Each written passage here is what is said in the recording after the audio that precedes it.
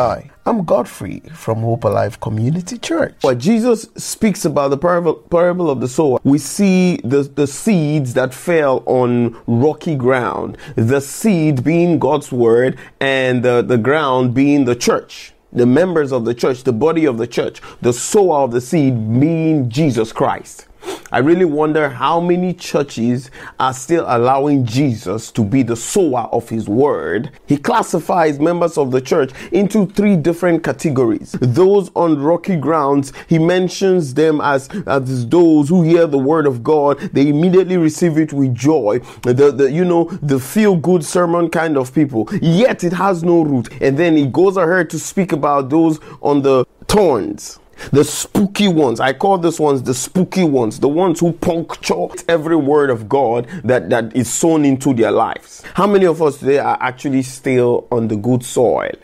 Or because of the lockdown, the cares of the world, the distractions, we have actually moved from being in the good soil to thorns, puncturing every word that has been, impacted into our lives at the time when churches were still open. How many of us are like this good soil today?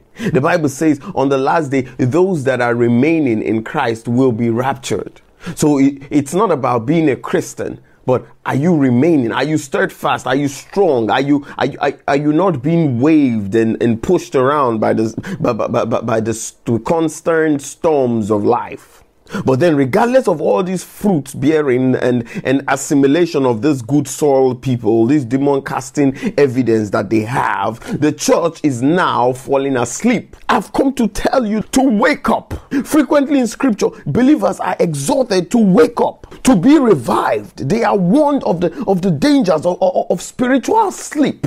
They are warned of the danger of slumber. Even God says, a little sleep, a little slumber, so shall poverty come on you. It is possible to be rooted in God's word, but still be a slumbering Christian, a dead Christian. Wake up from your sleep. Salvation is nearer to us now. Awake thou that sleepest. Let us not sleep as others. We should give no place for falling away, but put on Jesus Christ.